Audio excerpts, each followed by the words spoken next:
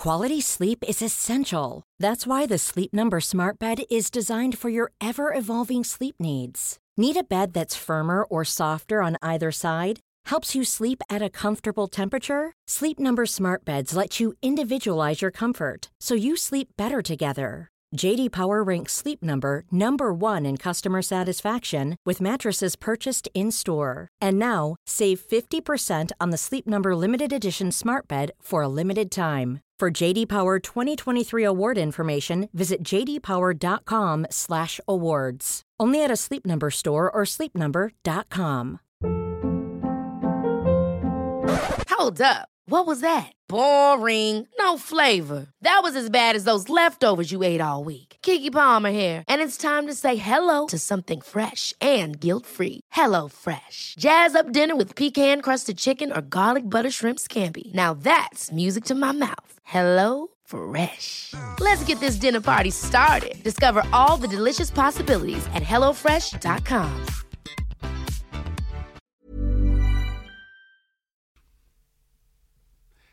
Jag kommer ihåg situationen första gången jag förstod att min pappa började bli dement. Jag hade misstänkt det. Jag hade inget riktigt mer att ta på än att han har varit lite mer aggressiv än han brukar vara. Han är en entusiasmerande man, en utåtriktad person, extrovert på alla sätt och vis. Och han har varit lite nedstämd och sen så vid några tillfällen lite snäsig. Sen så står vi i köket och det är lördag kväll, en sommarafton, en sån här underbar högsommarlördag. Vi ska äta nyfångade krabbor och det är ju så fantastiskt gott. Och då så ska han öppna en vindunk, sån här man köper på systemet med 4 flaskor vin i. Och så trycker han på den där perforerade kanten och så tittar han på den och så trycker han lite till och då står jag bredvid och tänkte att jag river liksom bort den här ena flärpen med papp. Jag tror många vet vad jag pratar om. Och så tittar han ner, då ligger en kran i paketet. Tittar han på den och petar på kranen och tog fram den och stoppade tillbaka den. Han hade ingen aning om hur han skulle få det här att fungera. Han såg inte det. Det är såna här saker. Man tappar dels rumsuppfattningen och hur man gör. Och då såg jag att det här är inte normalt. Och då var jag lite, så jag tittade på honom rätt mycket. Han höll på 5 minuter. Och det slutade med att han rev upp hela kartongen. Gjorde hål på påsen när ingen såg. Och hällde ut det i en karaff. Istället för att bara sätta ut den här kranen och riva av den här lilla plastremsan. Vad kände du då när du förstod att det här är nog? Ja, alltså jag blev ju ledsen för jag visste att pappa håller på att bli dement. Nu, och då tänkte jag, sen kommer jag inte ihåg så här om det var just samma kväll eller samma, alltså då var det massa saker som jag måste göra upp med honom. Jag har haft liksom på riktigt alltså fulla existentiella tankar om livet och dess mening och sånt där och saker som man pratar om pappan och med sin egen far och var vi kommer ifrån och hur man sitter och tittar ut på solnedgången och vad har vi gjort och hur blev det och vart ska vi och såna här tankar och är du nöjd, vad är du nöjd med, vad är du inte nöjd med. Sånt var plötsligt bråttom. Kan jag komma ihåg att nu har jag något år på mig och sen så är det här slut. Sen blir han en annan människa. Och så blev det. Och han lever än idag. Han känner inte igen mig. Han är 89 år idag. Men jag kommer så väl ihåg den här första gången. Den här insikten slog mig bara att han kan ju inte.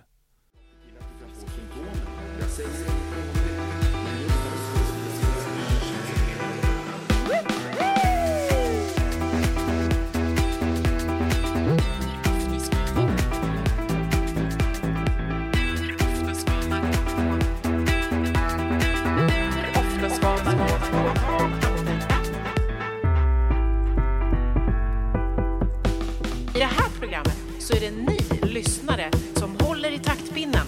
Det är ni som bestämmer ämnena. Det är ni som ställer frågorna.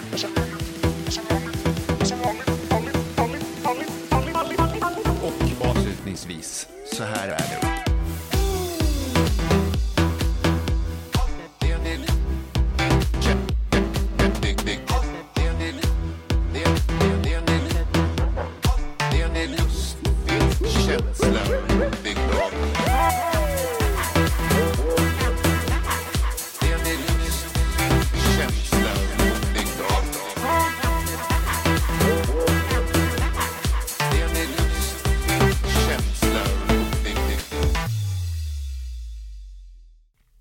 Ja, Dr. Mikael, idag så handlar ju Läkarpodden om demens. Ja. Vad är demens?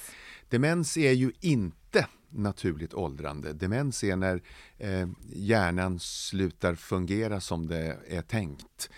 Och det är vanligtvis långsamt insättande symptom. Det är vanliga sjukdomar. Det är insjuknar, beror på lite hur man räknar, men alltså 20-30 000 personer om året. I demens? I demens. I Sverige? I Sverige. Jag tror, alltså, det finns ju 100 000 Alzheimer-patienter. Men det är alltså att nervstrukturerna i hjärnan fungerar sämre och sämre och sämre. Men varför? Vilka är det som får demens och vilka får inte det? Alltså, du sa att det inte var en naturlig del av åldrandet. Nej, precis. Det är det inte. Utan, det är när de olika nervcellerna slutar fungera. Det är så här att vi har 100 miljarder hjärnceller. Nu är det mycket siffror här, så här, men vi har 400 000 miljarder synapser, sådana här hjärnkopplingar. Det är där överföringarna, de här nervtrådarna kopplar till nästa nerv som ligger bredvid. Det är ganska häftigt. Det är rätt häftigt alltså. Ja. Förstår när I varenda hjärna. I varenda hjärna, i den här klumpen. Hela det är ju det som är livet. Vi är hjärnan. Resten runt omkring oss är bara lullull. Det är liksom, för vi är det här alltså. Det är fantastiskt och spännande att tänka. När hjärnan bildas så bildas det 1 miljon sådana här hjärnceller i minuten hos ett barn. Och ingen vet hur det går till. Men det är ogripbart. Man kan liksom inte... Nej. Ja. Men så länge de här fungerar så lär vi oss saker, vi minns saker. Vad är det som händer då? Och då, när man får demens? Då slutar kopplingarna fungera och de gör det sakta och i början märker man ingenting och det brukar vara smygande och då blir det som man brukar ju jämföra väldigt många gånger med hjärnan som en dator och som en hårddisk. Skitdåligt. Dålig beskrivning. Därför att hjärnan är plastisk, föränderlig. Det vill säga att om du lär dig någonting, då ändrar sig hjärncellerna. Då skickar de ut lite nya spröt åt ett annat håll till en cellpolare bredvid och skickar lite kontroll där. Och så ändrar den sig när vi lär in och olika beteenden, korta saker som vi lär i det korta och saker som vi lär i det långa. Och den hela tiden föränderlig. Det har man inte haft klart för sig riktigt. Just, och det uttrycket är att den plasticiteten pratar man om.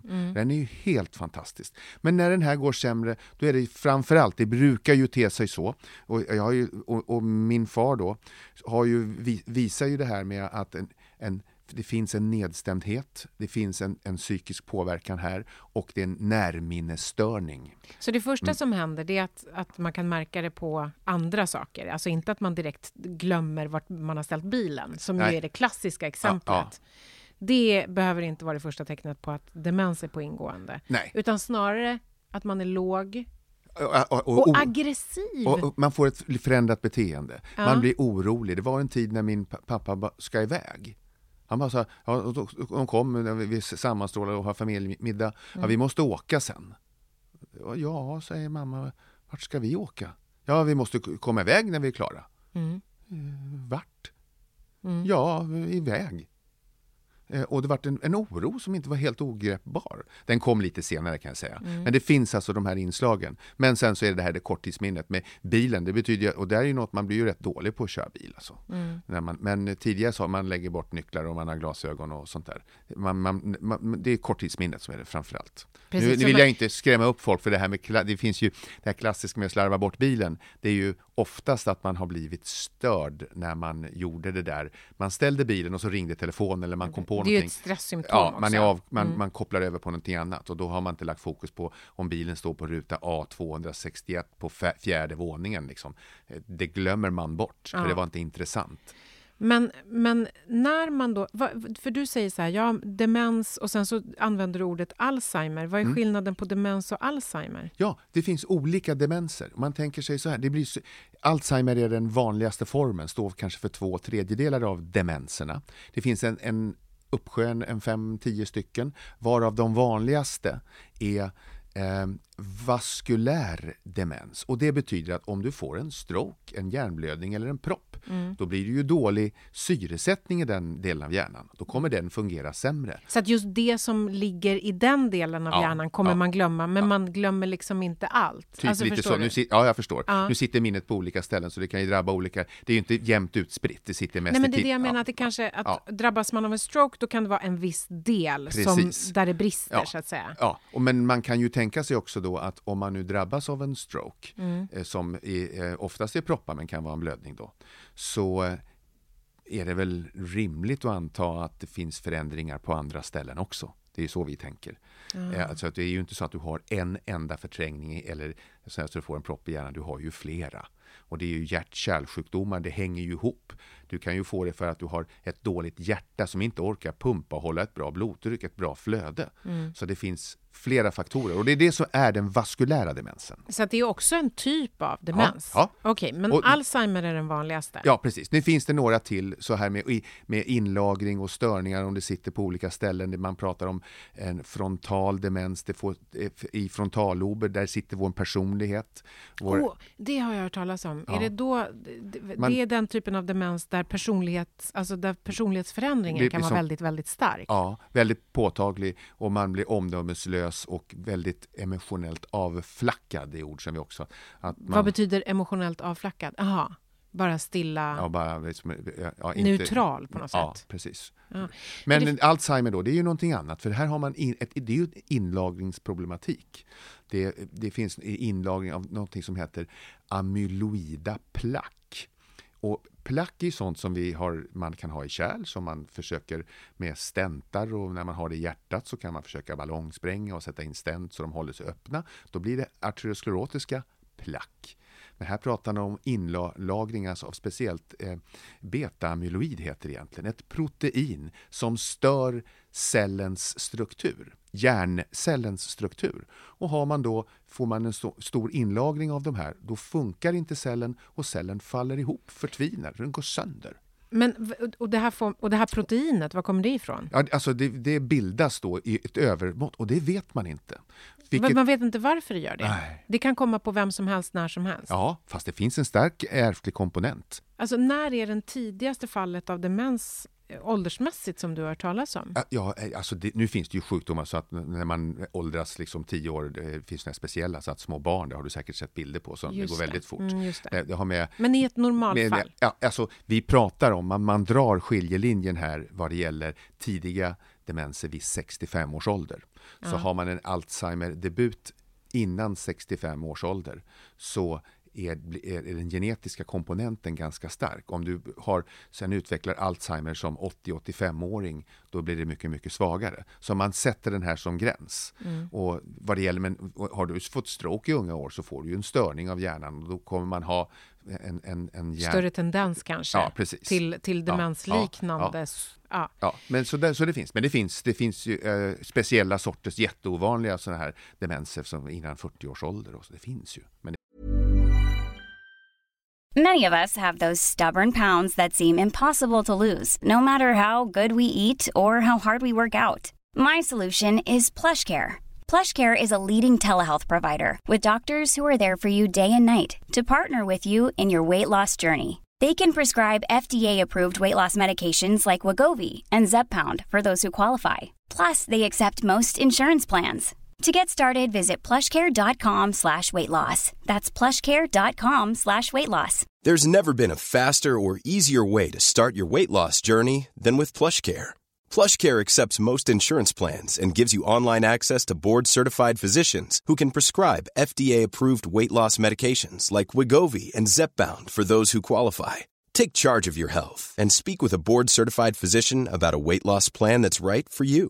Get started today at plushcare.com/weightloss. That's plushcare.com/weightloss. plushcare.com/weightloss. Hold up. What was that? Boring. No flavor. That was as bad as those leftovers you ate all week. Keke Palmer here, and it's time to say hello to something fresh and guilt-free. Hello Fresh. Jazz up dinner with pecan-crusted chicken or garlic butter shrimp scampi. Now that's music to my mouth. Hello Fresh. Let's get this dinner party started. Discover all the delicious possibilities at hellofresh.com.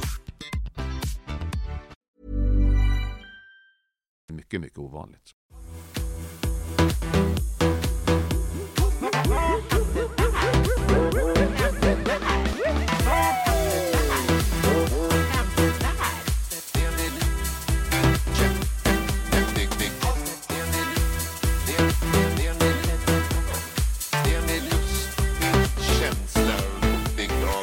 Och avslutningsvis, så här är det. Finns det någonting man kan göra för att förhindra, alltså för att förebygga så att man inte blir dement? Ja, det finns en uppsjö saker och de är fantastiskt, tänker nu alla som lyssnar här, att men nu ska vi göra, men det är ju, man måste tänka långsiktigt. Det finns inte, man kan inte käka någon form av rot ifrån Kina som gör att man slipper demens och sånt där, utan det här är en livsstilsförhållande. Och det gäller både Alzheimer, som då är en inlagringsproblematik, och vaskulära, det vill säga när man får proppar och liknande. Då kan ju lätt att tänka sig, äter jag en bra kost till exempel, som gör att jag får mindre hjärtproblem, mindre hjärt-kärlproblem. Vi har ju kärl i hjärnan, så då är det ju sådana saker. Högt blodtryck, diabetes, sånt ska ju hållas borta. De är ju, hos de grupperna patienter, där är demens mycket överrepresenterat. Sen så det går inte ännu att bota. Om man nu tänker sig, man har de här proteinerna, nu tar jag Alzheimer då. Man har proteiner som finns i celler som gör cellen svag, att den faller sönder. Så har man nu inga läkemedel som kan lösa upp de här befintliga placken, som jag kallar det, med inlagringarna. Det finns inget bot helt enkelt? Nej, det finns inget bot. Finns det mildring? Ja, det finns ju då så att när man och då kommer vi in på de här mycket, mycket svåra frågorna. Vill man veta? Därför att om det fanns behandling så vill man veta. Det kan jag förstå, så förnuftsmässigt. Nu vet jag, ibland vet jag knappt om det är människan Mikael som pratar eller om det är doktorn Mikael som pratar. Vad vill jag veta? Ja, inte alltid. Inte alltid, därför att det här handlar om att förhålla sig till sjukdomstillstånd. Om jag nu vet att jag ska bli dement, då kanske jag förhåller mig på ett sätt, men om jag nu inte tror det. Alltså hur tidigt vill jag veta? Därför att det finns en del läkemedel nu, och det forskas väldigt mycket, att man förhindrar inlagringen. Det ena är ju att lösa upp något som redan finns där. Men det andra är ju att... Alltså förebygga helt enkelt. Det finns mediciner som gör att man kan förebygga det här proteinet så att man inte blir dement. Man saktar ner bildningen, man tar inte bort den. Och man försöker förstå varför det är så här och så här. Och då får man ju utreda det här. Och det är ju kanske inte vi ska gå in på nu, men om man har misstänkt det, så är det ju bara, jag kan ju berätta att det är svårt. Jag hade inte fått iväg min pappa till sjukvården och sagt, pappa, jag tror du börjar bli dement på riktigt. Jag tycker att du ska gå till distriktsläkaren och säga det. Det faller på sin egen orimlighet. Det är ingen som skulle vilja gå och göra på det sättet. Fast vänta. Det finns alltså medicin som gör att man kan förebygga det här bromsa demens. Ja. Varför? Och du säger att det är komplicerat. Vill man veta? Alltså, om jag tror att jag är på väg att bli dement, så är det väl klart som 17 att jag hellre tar en medicin som förebygger det än inte. I familjer med väldigt tidig debut av den här symptomatologin som gör att man är stark misstanke om att patienten kan bli dement, om man riskerar detta, och man börjar få ett beteende som man tror är, så finns det ju ett stort värde av att ta en tidig kontakt. Och här kan man då för de här patienterna bromsa lite grann. Vadå lite grann? Hur mycket? Alltså pratar vi... Man kan få lite bättre. Det finns några mediciner som gör symptomen lite lindrigare och får att sjukdomen progrederar långsammare. Men den kommer i alla fall. Men vadå, jag förstår. Den kommer i alla fall, men man köper tid. Det är ju vad man gör. Ja, ganska lite. Hur mycket tid köper man? Något år eller sådär.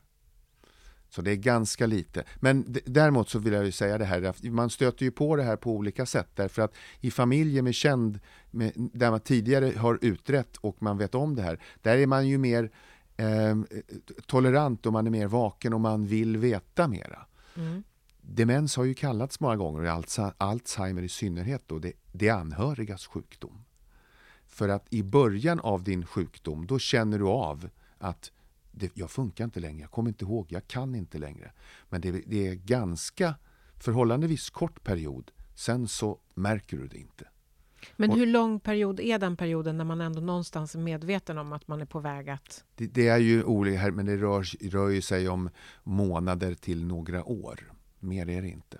Men det måste ju ändå vara en ganska, får man väl tänka sig, en ganska känslomässigt skitjobbig period. Både verkligen. För den som är drabbad och för de anhöriga. Och därför också tror jag, där kommer ju en hel del av den här symptomatologin då. Dels med nedstämdhet, med aggressivitet. Jag kan ju inte! Och det går inte. Och det är något som, det funkar inte det jag kunde göra. Man ser frustrationen, ilskan och då blir man arg på allt och alla. Därför att det du kunde en gång kan du inte. Och det blir slående så här. Och du inser det i ett tag. Men ur den aspekten så måste det ju vara lättare för den drabbade när den insikten är borta. Ja, och då glider det över på något sätt i det anhörigas sjukdom. Och det där. Så jag har ju varit med min mamma många gånger till att hälsa på pappa. Och då kände han ju igen mig i början. Och han hade liksom en koncentrationstoppade liksom 2, 3, 4, 5 minuter kunde han hålla tråden. Och sen så gled han bort då, eller somnade eller någonting, eller förstod ingenting eller skulle göra något, eller ställde samma fråga igen och sånt där. Och sen så var det mindre och mindre och mindre, vilket i sin tur har medfört att jag går dit mer och mer sällan. Alltså min pappa är borta. Han lever, men du känner inte att han finns kvar? Nej, han finns inte. Min pappa finns inte. Och det han har gått för länge sedan. Och det gör min mamma blir väldigt ledsen när jag säger det här. Och hon vet det. Och hon är så oerhört angelägen om att det ska vara bra och allting. Men det är så få saker han bryr sig om. Men hur länge har han varit dement? Som sagt, och det började nog den här kvällen jag pratade om tidigare. Det måste ha varit år 2000 tror jag. Och sen så funkar han. Men den sista 7-8 åren så har det varit. Så han bor på demensboende. Och hur är han idag? Han känner inte igen mig. Känner han igen din mamma? I någon minut kanske, ibland. Dystert, va? Och det är ju det här. Och då kommer man till de här stora frågorna. Jag har haft många samtal med så innehållsrika samtal där pappas som då har varit en utåtriktad och akademiskt lagd person som egentligen det enda han har varit rädd för, som jag upplever min far, det enda han har varit rädd för här i livet är att förlora förståndet. Cancer och hjärtinfarkter och sjukdomar och malignt melanom och allt som alla vanliga människor är orolig för, att man tänker om jag får det och jag har en prick här och en prick där och ont och vad kan det vara. Men jag kan köpa allting, eller acceptera heter det. Jag kan acceptera vad som helst, bara jag inte förlorar förståndet. Och i så fall vill jag gärna att du leder ner mig till vattnet och låter mig simma bort härifrån. Det här samtalet har jag haft flera gånger. Han har bett mig konkret, om vi hamnar i den här situationen, då vill jag dränka mig. Han har alltså sagt det innan han blev dement. Och så att om jag blir dement så vill jag att du hjälper mig att få dö. Ja. Och det kan jag inte göra, men det fattar ju han. Det fattade han också när vi samtalade kring det här. Att det får man ju inte. Men hur ska man göra ändå? Jag hade samma diskussion med min farfar som var 100 år gammal. Och inte de sista 10 åren då, så vill han inte vara med längre. Var han också dement? Nej, det har varit väldigt sent. Alltså, vid 95 års ålder. Och sådär. Men det här är ju för en person som... när är det dags? När är livet slut? Är det när hjärnan inte längre... Alltså är det när man tappar sin personlighet och alla sina minnen och sin samlade livserfarenhet? Ja. Eller är det när kroppen lägger av? Ja, jag tycker ju det förstnämnda. Och det här krockar ju då lite grann, eller oerhört mycket då, med mitt yrke som sysslar med intensivvård. Och jag vill ju ingenting annat än att rädda liv, och gör ju det. Men det finns en gräns när det tar slut. När man inte ska göra det. När det inte är etiskt försvarbart. Men vem ska bestämma var den gränsen går? Det gör det, i laglig mening så är det ju behandlande läkares ansvar. Det är aldrig anhöriga. Det är, om vi säger så här, nu ska patienten, nu är det gått så här långt att det finns ingen bot, det finns ingen som vi kan göra för att förbättra patientens tillstånd. Nu går vi inte ge någon ytterligare behandling. Vi ger bara lindrande och omvårdnad. Man kommer till de här, och sådana här diskussioner har jag i alla fall varje dag. Och vi tror ju inte på något sätt att vi är Gud och kan avgöra när livet är slut. Men som nu när man är lite personlig och man reflekterar kring vad är livet?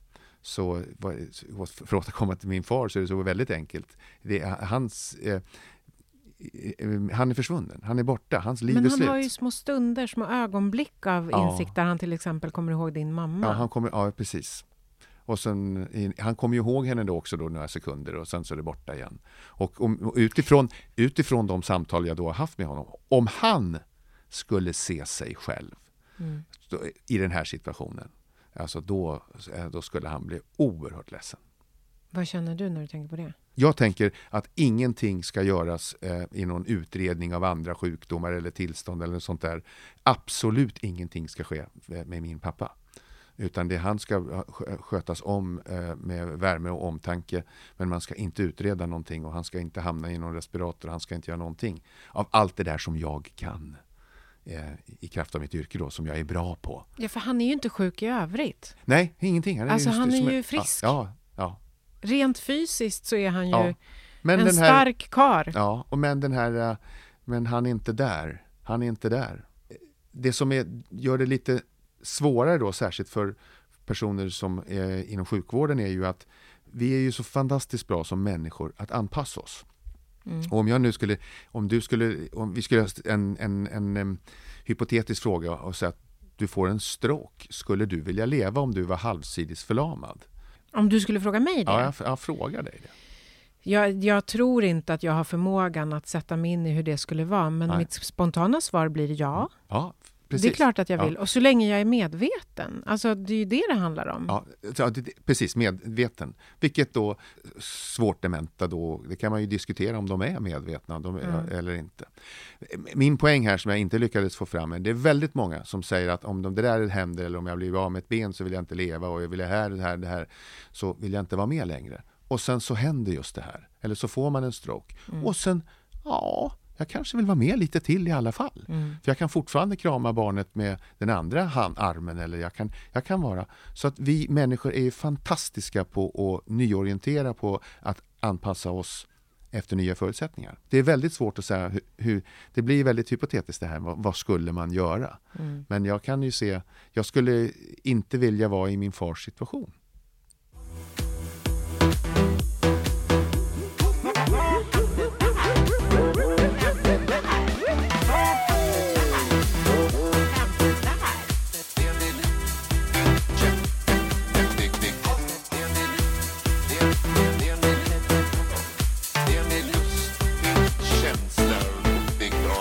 Och avslutningsvis, så här är det.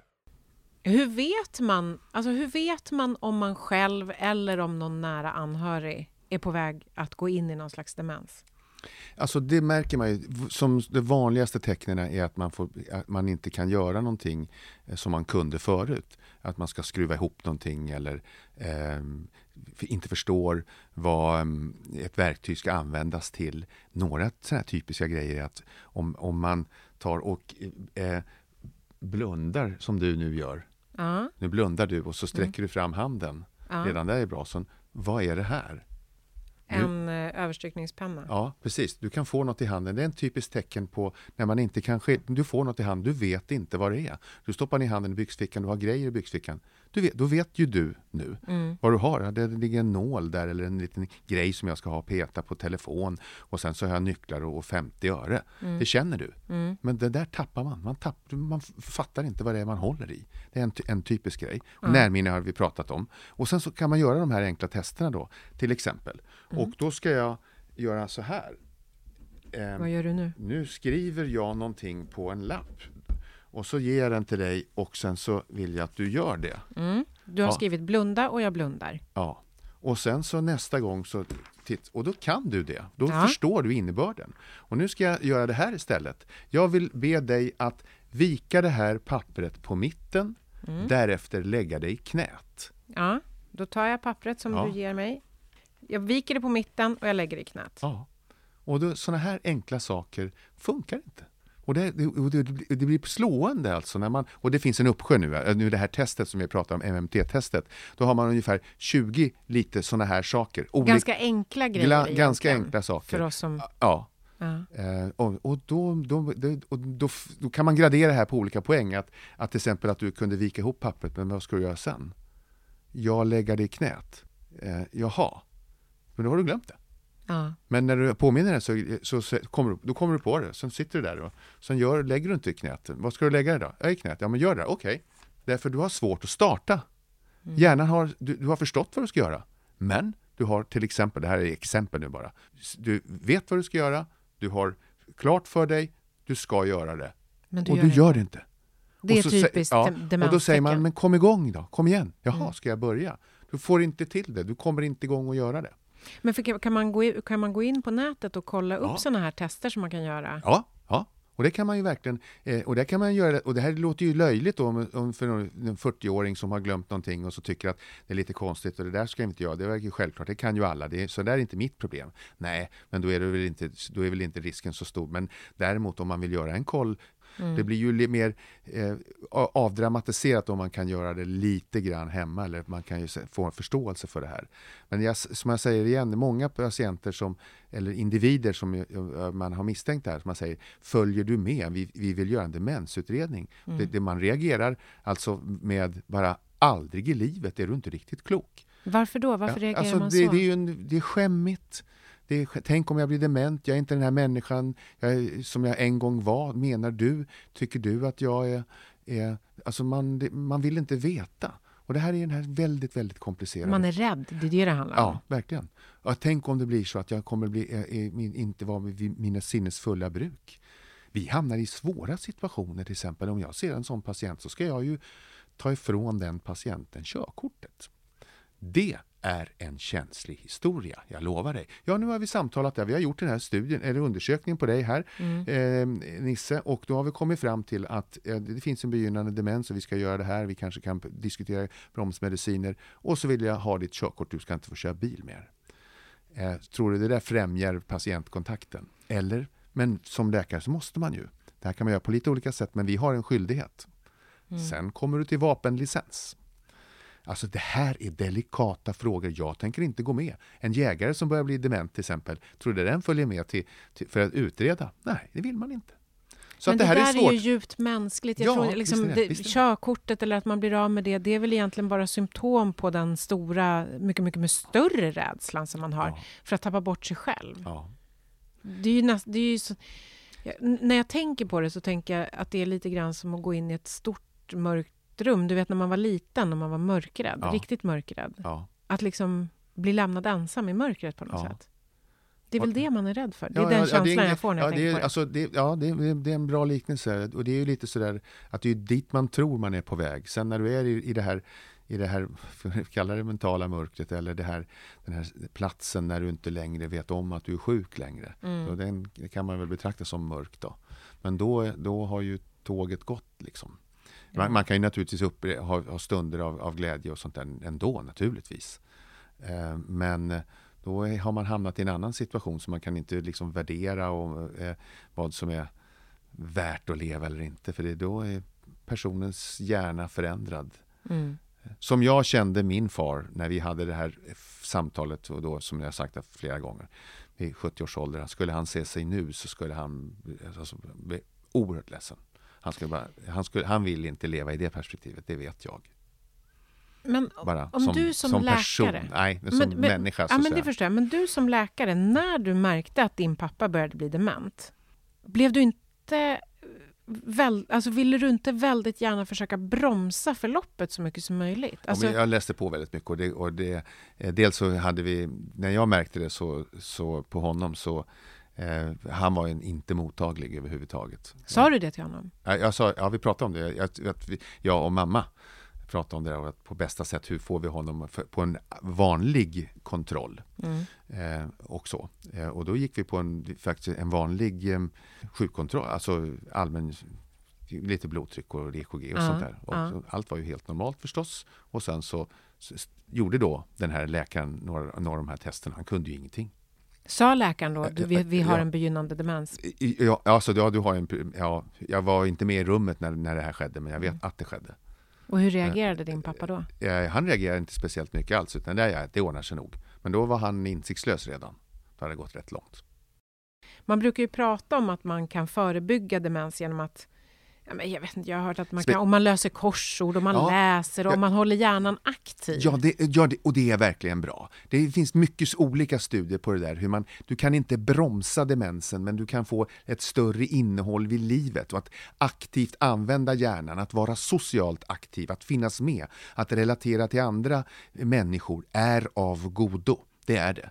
Men sen så finns det då så att om man ska hålla på att lösa sudoku, du blir bra på det. Demensens progress påverkar du inte, men du kan hantera den på ett bättre sätt. Det finns ju en del mediciner som gör det att symptomen blir lite lindrigare, man får lite mindre ångest, får lite bättre koncentrationsförmåga och sådana saker. Så att man ska inte ge upp, men just nu så är det, alltså bota går inte, lindra går lite grann. När kommer man kunna bota demens? Det kommer jag aldrig att få uppleva. Och med det menar jag att om jag nu ska bli gammal då, men jag tror inte på 10 år, nej. Men ofta är det ju så här med forskning att man blir glatt överraskad och det går i ryck eller i tröskel, utan man kommer på någonting som förändrar mycket sådär. Så det går i lite olika hopp. Och det hoppas man ju på, men jag tror att vad det gäller de här medicinerna som man inte, det finns ju baksidor, det finns de här testmediciner som har gjort, då hjärnan svullnar och man får huvudvärk och det blir biverkningar som inte är så bra. Vi är inte där än. Nej, det är långt kvar. Men vet du vad jag reagerar på? Att du säger att demens inte är en naturlig del av åldrandet. För det tror jag nog att jag har haft någon slags föreställning om, att vi blir lite mer glömska och lite virrigare med åldern. Så är det. Och till slut så, om vi blir så pass gamla, så tappar vi det lite grann. Ja, det är det naturliga. Det är naturligt, men det är inte demens, utan det är en del av det naturliga. Men det här är när det plötsligt du har en snabb progress, och det här går ju inom loppet av något eller några år, ibland ännu fortare. Men och det är så tydligt, och det här kan man se om man nu röntgar till exempel, eller kör magnetkamera, så kan man se, i början ser man inte så mycket, men sen ser man typiska förändringar också, att det blir substansförluster. Det blir tomt där inne det blir väldigt mycket utrymme i knoppen. Är du rädd för att du ska bli dement med tanke på att din pappa har blivit det? Jag har inte tänkt, jag är liksom blivit mer och mer fatalistisk i allt eftersom jag har blivit äldre. Så att nej, jag tänker livet är för dyrbart för att jag ska vara rädd. Jag orkar inte vara rädd. Jag har varit ledsen länge, men jag vill inte. Så att nej, det tar inte en stor del. Jag ser ju det här mycket, men det tar inte någon stor del av min tid att jag oroar mig. Jag är mycket mer för det här att det är ju en kliché som fångar dagen, va. Men jag skojar, alltså det får ju en helt annan dignitet allt eftersom. Det gäller att ta tillfällena i akt. Och verkligen försöka. Och det är just det här med de här sociala kontakterna som jag själv tycker att jag kanske varit dålig på. Men det är ju det som är det intressanta. Det är därför vi har en hjärna. För att den ska få träffa en annan hjärna. Tänk att hjärnan mer än hjärna rymmer. Alltså vad gulligt sagt ändå. Ja. Det är därför vi har en hjärna. För att den ska få gnugga sig mot en annan hjärna. Ja. Men du sa en sak, och det är att du sa att du har varit ledsen. Du har sörjt din pappa. Och din pappa så som du uppfattar honom, han finns inte längre. Trots att han lever rent fysiskt. Ja. Är du fortfarande ledsen? Nej, alltså han är ju gammal och han har ju levt, alltså vi ska väl Vi lever ungefär till 85 års ålder, kvinnor är några år längre. Och jag är nog, livet är en sån underbar gåva, så fantastiskt. Och får jag 85 år, vilket jag inte vet någonting om, men om jag nu får det, så är jag nöjd sen. Sen är det this ride is over. Så, men sörjer du din pappa? Alltså, nej, han har ju alltså blivit äldre, så jag menar. Han har haft ett bra liv. Jag vet, det är min bedömning. Men det är inte svårt som anhörig att liksom förlora en människa som hela tiden finns kvar. Ja. Alltså när sörjer du din pappa? När han inte längre minns dig, eller när han faktiskt fysiskt går bort? Ja, alltså, du frågade mig, det här är känsligt, för det är alltid någon som kommer, det här finns inget svar på. Men för mig finns det. Jag har sörjt honom. Och när han dör så är det naturligtvis sorgligt och tråkigt. Men inte tragiskt. Han har levt ett bra liv. Läkarpodden om demens blev ju nästan som filosofiska rummet idag. Men det kanske inte är så konstigt. Mycket, nej. Ja, det blev lite mycket av det där. Men det är ju... det finns väldigt mycket kvar att göra på demenssidan. Men jag tror att man kommer långt med att ha förståelse för varför människor kan vara nedstämda, varför man kan vara aggressiva, hur det är att förlora sinnet. Jag tror det är väl någonting att grunna på lite grann, inte för mycket. Lite. Vi hinner ju inte med allt i Läkarpodden idag som har med demens att göra. Så vi kommer tillbaka till det här ämnet. Det är så himla stort. Jag tänker att vi kan prata mer om till exempel Alzheimers och andra diagnoser.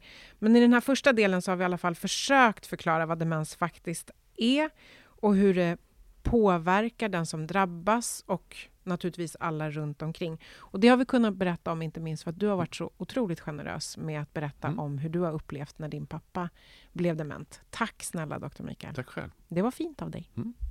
Tack så mycket till alla er som har lyssnat. Ni vet precis var vi finns. Antingen så hittar ni oss på tv4.se/läkarpodden eller till exempel på vårt Instagramkonto Läkarpoddens Insta. Ever catch yourself eating the same flavorless dinner 3 days in a row?